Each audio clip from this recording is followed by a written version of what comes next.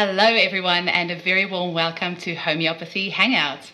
Today, we have Jerry Dendrinos here, who is the current president of the Australian Homeopathic Association, and he's also a homeopath and a herbalist. Welcome, Jerry. Hello, Eugenie. Thank you. So, let's just jump right into it. I would love to hear about your journey of how you discovered homeopathy, how you got into it, and where it's led you to so far.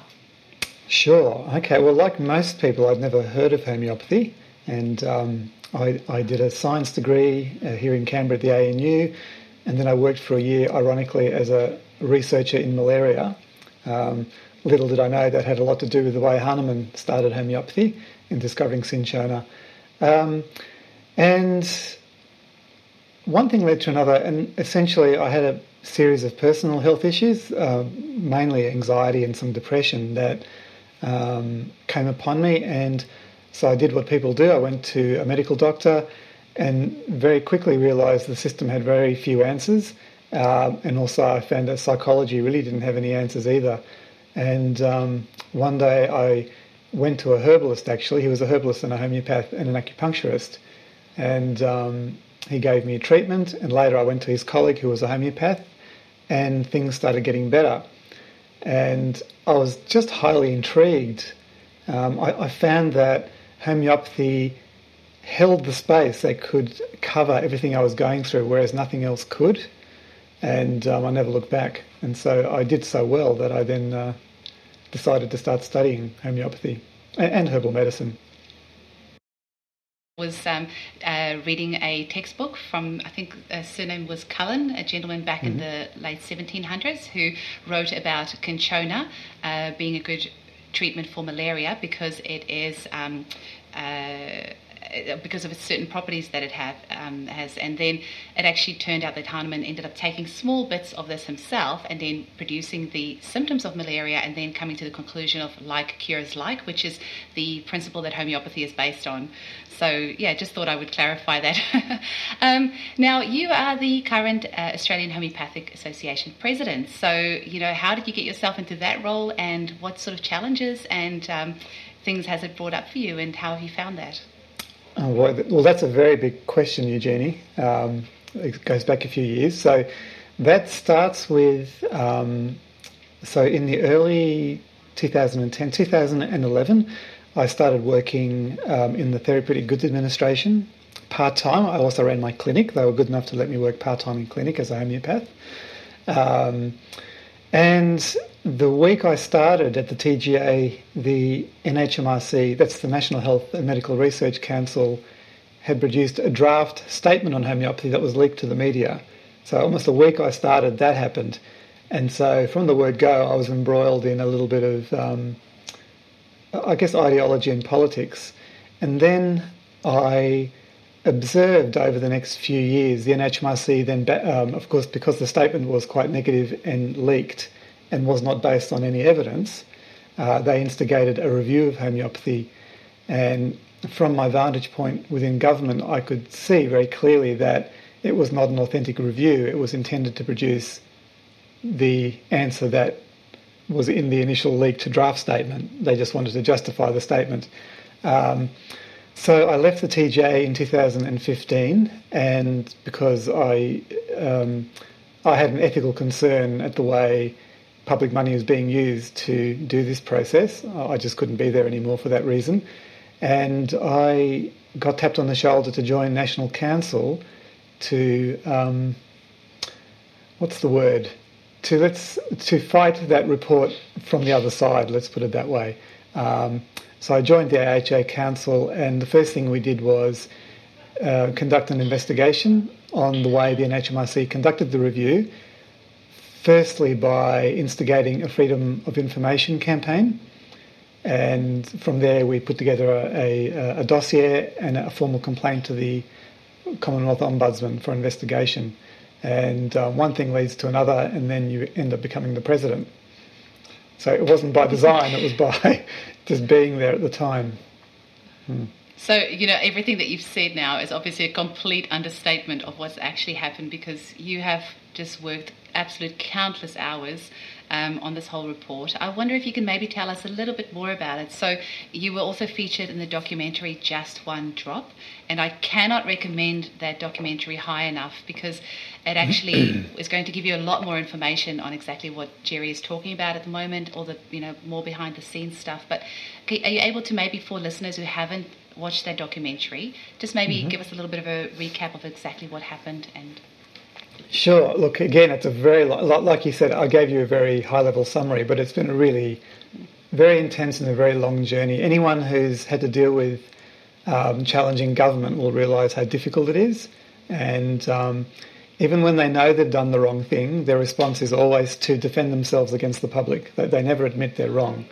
So the first thing we did was we actually had a meeting with the NHMRC in late 2015, a face-to-face meeting. There was me, the CEO of Complementary Medicines Australia, and a lawyer, and they had 11 people in the room against us, including their business manager who was assessing risk. And we put certain facts in front of them that we had elucidated by that time, which is only a fraction of what we found out later. They were very, very nervous, and essentially the meeting ended with an understanding, well, we'll see you on the battlefield. They weren't going to budge an inch. So we instigated a Freedom of Information campaign, and that revealed, so I'll give you in 2 minutes what we discovered, which is in the documentary, which actually took 3 years of blood, sweat and tears, and independent scientific analysis, etc. So in 2012, the NHMRC hired a contractor to do the review on homeopathy from the University of South Australia. This researcher had published over 81 reviews with the NHMRC previously. She had co-written their guidelines on how to review health evidence. Her review reported positive findings for homeopathy. That was not reported to the public, and within 3 days of submitting her report, she was fired. The contract was terminated. So she had a positive. Her review was her final draft report that she handed in was positive. It was positive. Wow. Not comprehensively, because in any data set you get poor quality studies, you get some good quality, but she said in 5 or 6 medical conditions there is currently encouraging positive evidence for homeopathy. In this many conditions it's inconclusive, and in this many the data is too poor quality to really know. This is looking at randomised controlled trials. So we, through sort of a pitch battle, we found out and eventually got hold of the report that yes, it was indeed positive in some areas, and that she was fired very soon after handing it in because it wasn't what they expected or wanted from the outcome.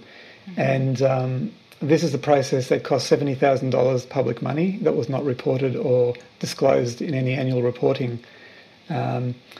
So what happened then is they hired a new contractor in late 2012, and that process started in 2013. And again, their first run through, and you have to bear in mind, they've already done the review once, they know the answer, they know what the evidence says based from the first reviewer. So they start again, and the new reviewer produced an outcome that was also problematic for them because it wasn't wholly negative.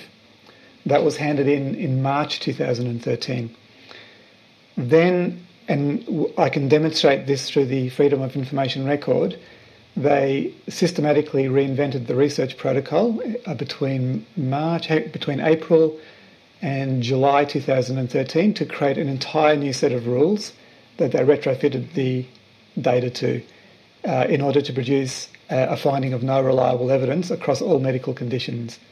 And it's a bit complex, but there are 2 very simple things people will understand, is that they introduced 2 retrospective exclusion rules to the data. They said that in order for a study to be reliable, it had to have at least 150 people in it.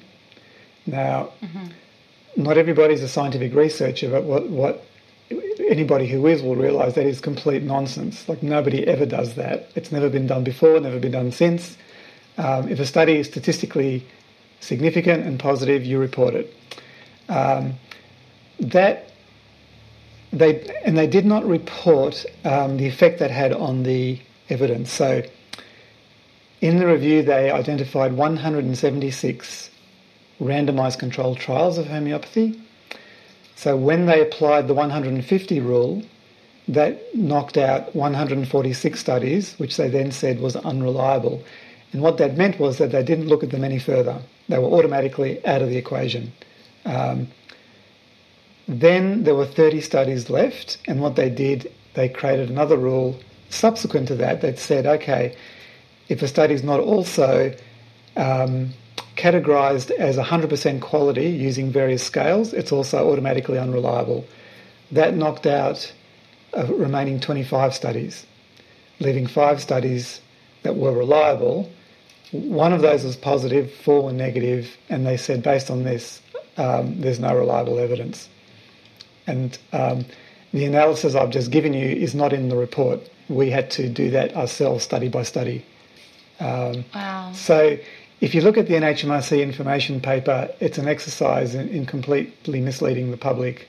And it's very technical and very long, but within that length of document, there's actually no substance. There's no actual analysis of the data. So that's the story in a nutshell, but that took us a long time to work out. And that's where we are. And you've been, this has been carrying on since 2012, 2013, this whole thing. And, none of this has been reported in the media that I know of. I mean, really, this should be screamed from the rooftops. It's unbelievable that our taxpayer money can be, used like that, just squandered like that. And unfortunately, of course, and, this is in the documentary, the far-reaching reports, damaging effects that this report out of Australia has had on the entire world's perception of homeopathy it's devastating, it's heartbreaking, it's crazy. It is. Like you said, it's had quite a devastating effect globally because the NHMRC did it.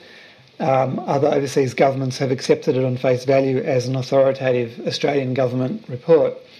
And so you've got the UK government, the French government, it's even impacted Germany, it's Spain, Greece. They've all introduced restrictive measures based on this report and other reports that have been based on it since. So that was the hard thing to bear, is that was the intention all along. They knew that if they produced a government report, it would harm homeopathy.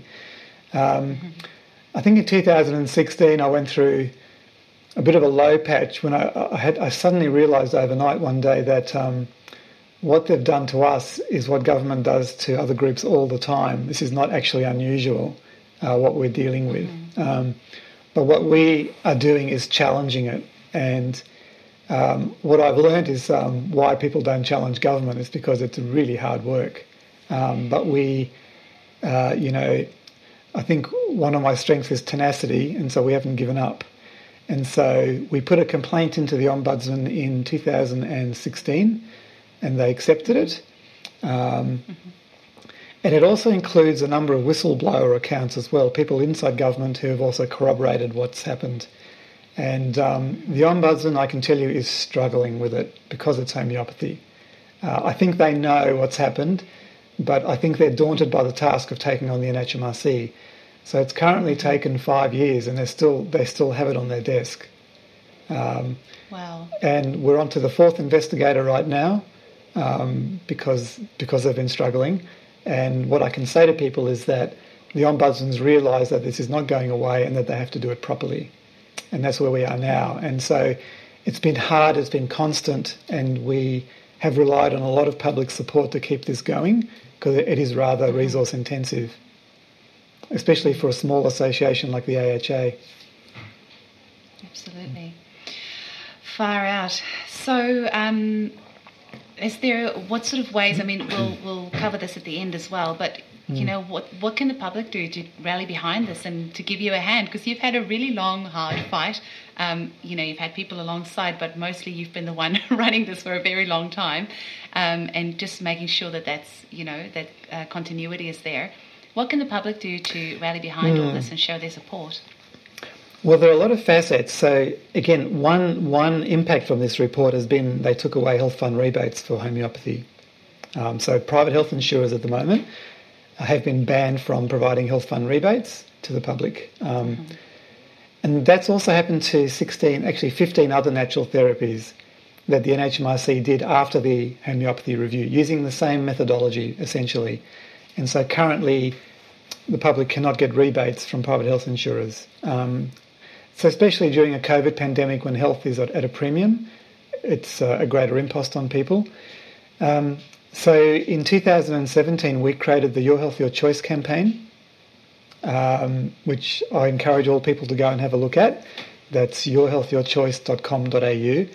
And we created a public awareness campaign that grew very quickly. It currently has, I think, 116,000 supporters. And based on that, we lobbied government in 2017, and public pressure has resulted in the government creating new natural therapy reviews to revisit the question of health fund rebates. So what can the public do? If any of you are inspired to donate to Your Health, Your Choice or to the AHA to help us keep this process going, that's always appreciated. A good way of doing that is by becoming a general member of the AHA as well. So that way you can not only donate something but get something back, some great resources. But go to Your Health, Your Choice, sign up and follow the Facebook page and like and share the posts that we put up there. Is one way people can help, or several ways people can help. And share it with your friends. Yes, share it with your family.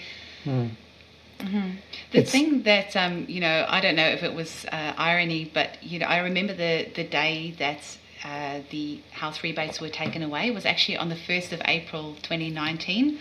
On April Fool's Day, out of all the days of the year, it had to be on April Fool's Day. I just, thought that was a bit of a punch in the guts as well.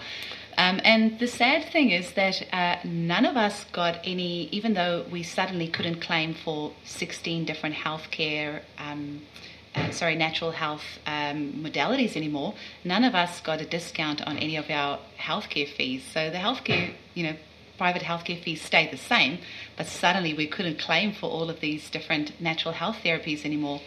It's actually so sad that there wasn't more of an uproar, that more of us didn't stand up to fight for this, because a lot of families on low incomes suddenly can't claim for their homeopathic consultations anymore, or all the other therapies that they used to be able to get rebates for. So, it's not a good. It's correct, Eugenie. It's not a good policy, and actually, the private health insurance industry did not agree with the policy. They actually want to be able to rebate natural therapies. So the problem is not private healthcare. So in November last year, Private Healthcare Australia wrote to the government saying, scrap these new reviews, restore rebates. It's what everybody wants. There's no sound public policy platform to keep this ban in place.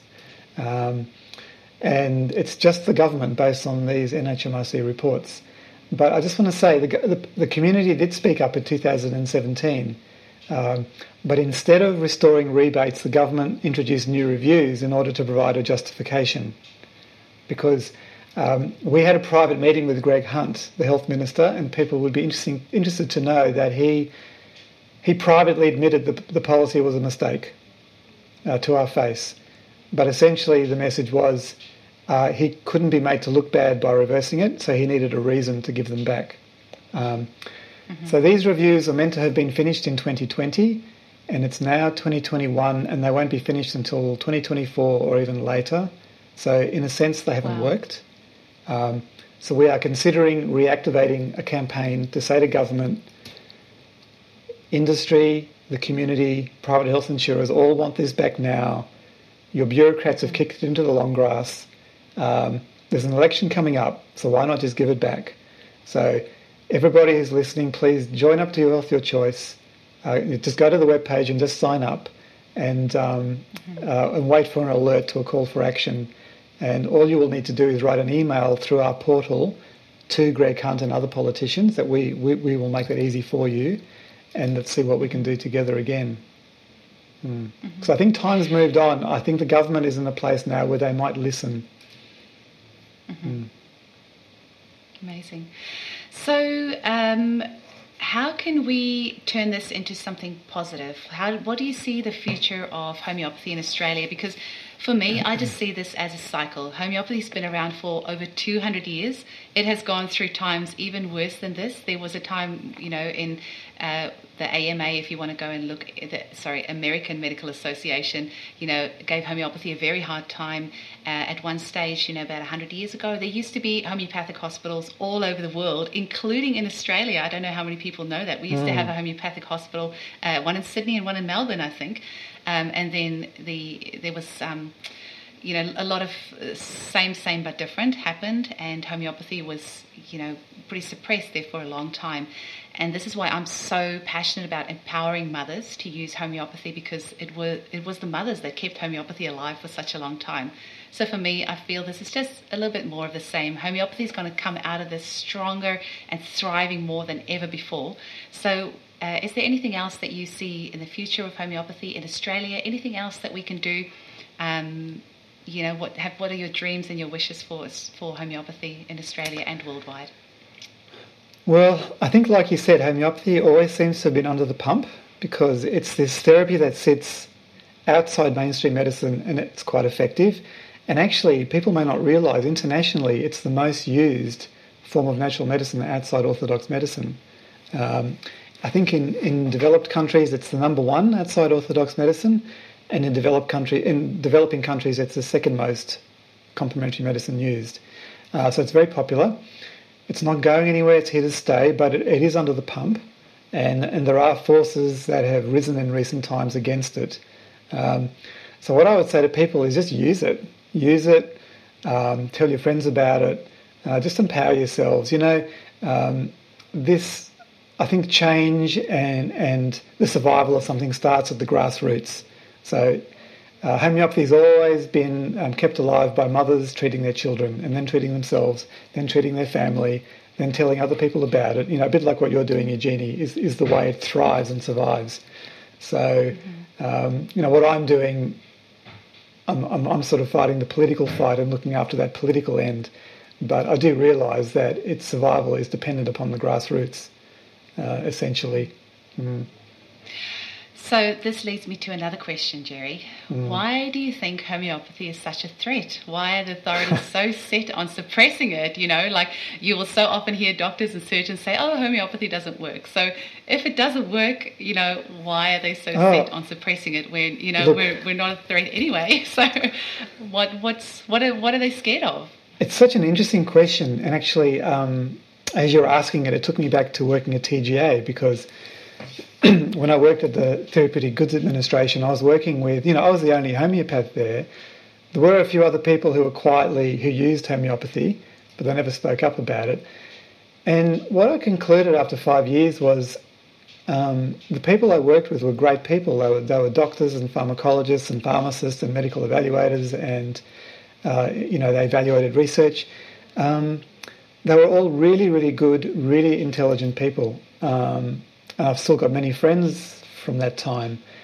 What I realised was that I think they don't, because they become channeled down a certain way of thinking in their training, which is very intensive and goes on for years, they don't see anything else. And so there's an old saying, when you're a hammer, all you see is nails. And it's a bit like that. And what I concluded was many of them were not able to perceive outside that dimension. It wasn't because they were bad people or doing bad things. They just are unable to perceive it. So I know many doctors who have tried to study homeopathy and just simply bowed out because they didn't understand it. And I think those of us who practice, our brains somehow are configured in a way where we just understand this paradigm. And it works best when both sides simply accept each other. So in every single case when you hear somebody say, especially a doctor, there's no evidence that it works, there's two things to remember. Number one, they're talking about the NHMRC report, which they haven't read. They've just taken the bottom line. And number two, none of them have ever actually looked at the research. So what they are saying is not evidence-based. So integrative medical practitioners face exactly the same problem.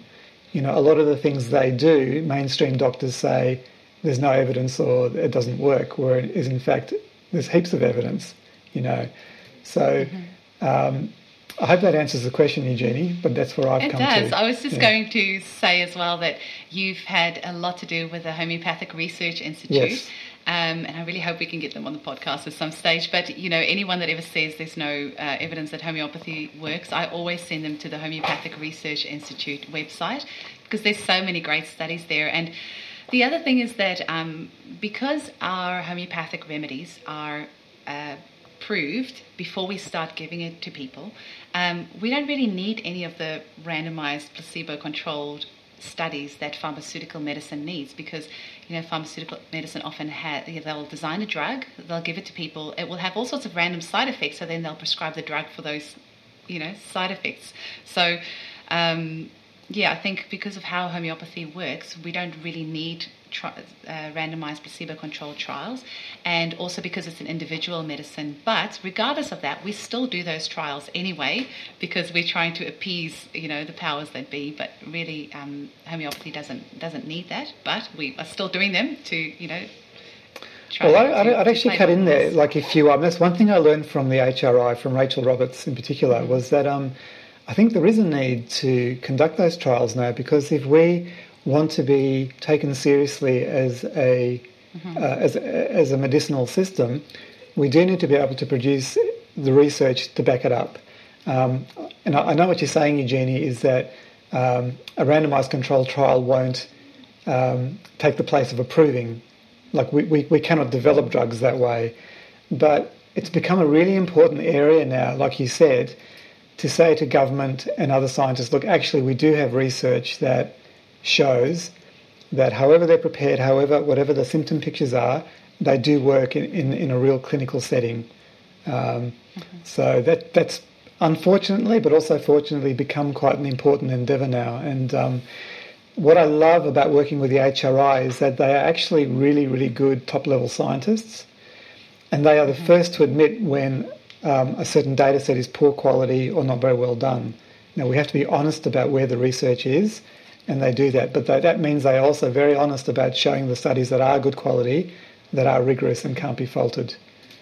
And so, as you know, for those who have seen Just One Drop, I've worked very closely with the HRI in challenging the NHMRC report to the Ombudsman.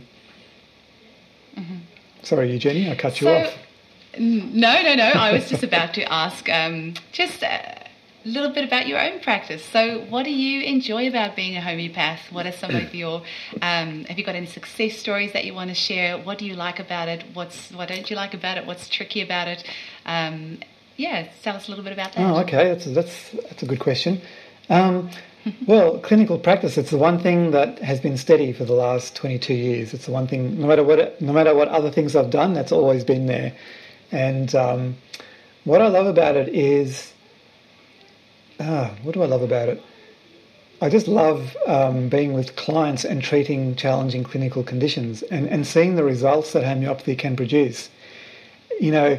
Like you, I'm sure, find as well, people come to us when they've tried everything else, often with complex conditions. Often they're taking 11 or 12 medical drugs and they're feeling terrible. And you do something very simple, and they come back or they phone and say, I'm just feeling better. I'm feeling more energy. I'm feeling better in myself. And off you go. And I just find that constantly renewing and energizing. And I'll be honest with you, every single time I see it work, part of me thinks, how the hell did that work?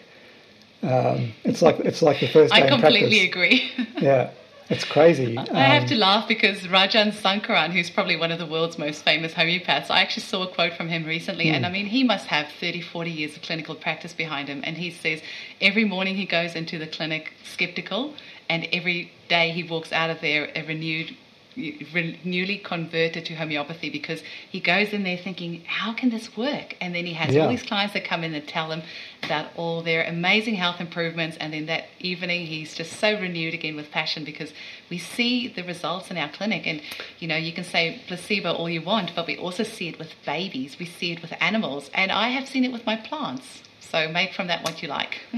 That's right. And that's one thing I often think about, is that, I'm meeting you today. I can tell that story to any homeopath in the world I've never met, and everyone knows exactly what we all mean, because we all experience it independently. And that's a wonderful thing. In itself, that validates homeopathy, because it is an objective science. It's an objective phenomenon that those who practice it all experience.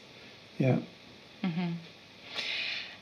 It's I have one last little question for you just before we finish up, just a little fun one. So your top 3 remedies for you personally, what are they and why is that? Your top 3 in your household you can't go without. I know it's hard to only choose 3, but your top 3. That's a really tough one. In my household as opposed to my clinic. Oh, in your household, yeah, for you personally. Okay, I heard Amy Lansky say this, but calendula, I have to say, is Yes. a terrific one. But also in my practice, because I use that more than arnica for people who've had surgery, because it's for situations where the integument has been compromised, and there's internal rearrangement going on. I found it works better than arnica internally as a homeopathic after surgery. The other one in the household is hypericum, because I've got 3 kids, and a number of times they bang their fingers indoors, or fall on their tailbone, different things like that.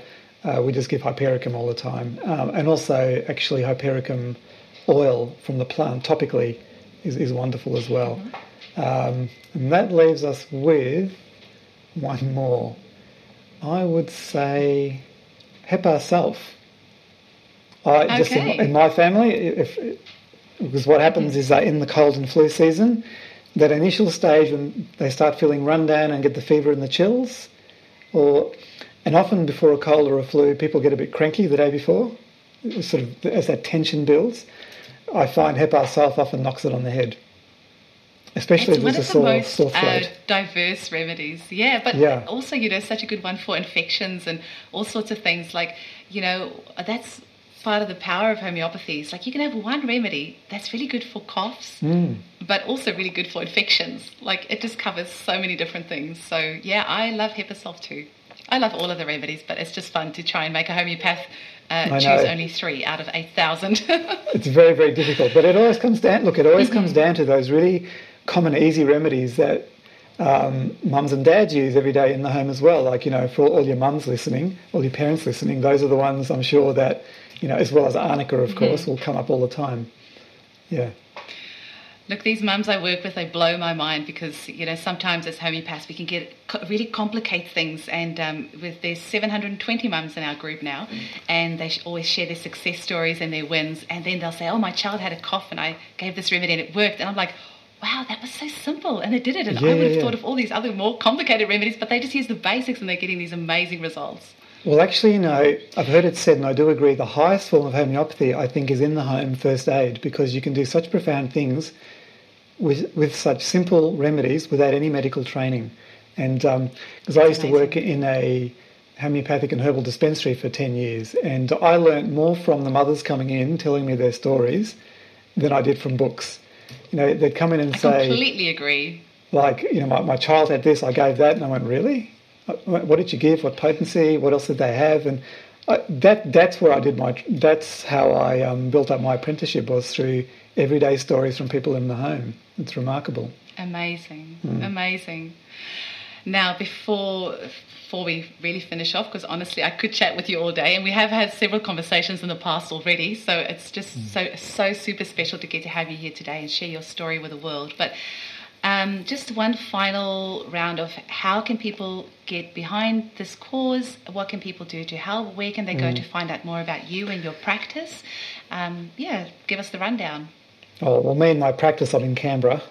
I don't have a website, it's just word of mouth. That's a condition I put on myself. If it's good, people will find their way, and I have a busy clinic. In terms of the broader question, look, to be honest, homeopathy is under the pump.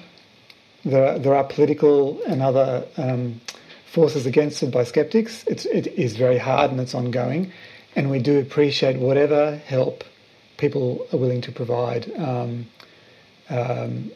particularly financial. I'm not asking for people to donate money, but if anybody's passionate, they can contact the AHA. I really would encourage people to just sign up to Your Health, Your Choice. And just monitor what's going on there. Again, occasionally we pipe up and we run a campaign that makes a huge difference. So have we got time, Eugenie? I'll just mention a couple of other campaigns that we've run. For it. Yes, and some websites as well for people to find Sure. you. So people may not be aware, but in 2018, the Medical Board of Australia put out new guidelines, essentially trying to shut down integrative doctors, who are used by millions, hundreds of thousands. How many Australians use an integrative GP? Really targeting them. Of course, they use a lot of complementary medicines that the MBA was very uncomfortable about. So we ran a campaign through Your Health, Your Choice, just mums and dads. We got 10,000 personal emails to the MBA through a public consultation they were running that was very under the radar, but we made it a very public issue, and it overwhelmed them and they capitulated. So you're hearing that, most of you, but I'm sure you're not even aware that was going on. So integrative medicine was that far away from being really restricted in this country. I've mentioned the rebates campaign. We got that back on track. We managed to shut down the TGA after the NHMRC report was trying to ban homeopathic products.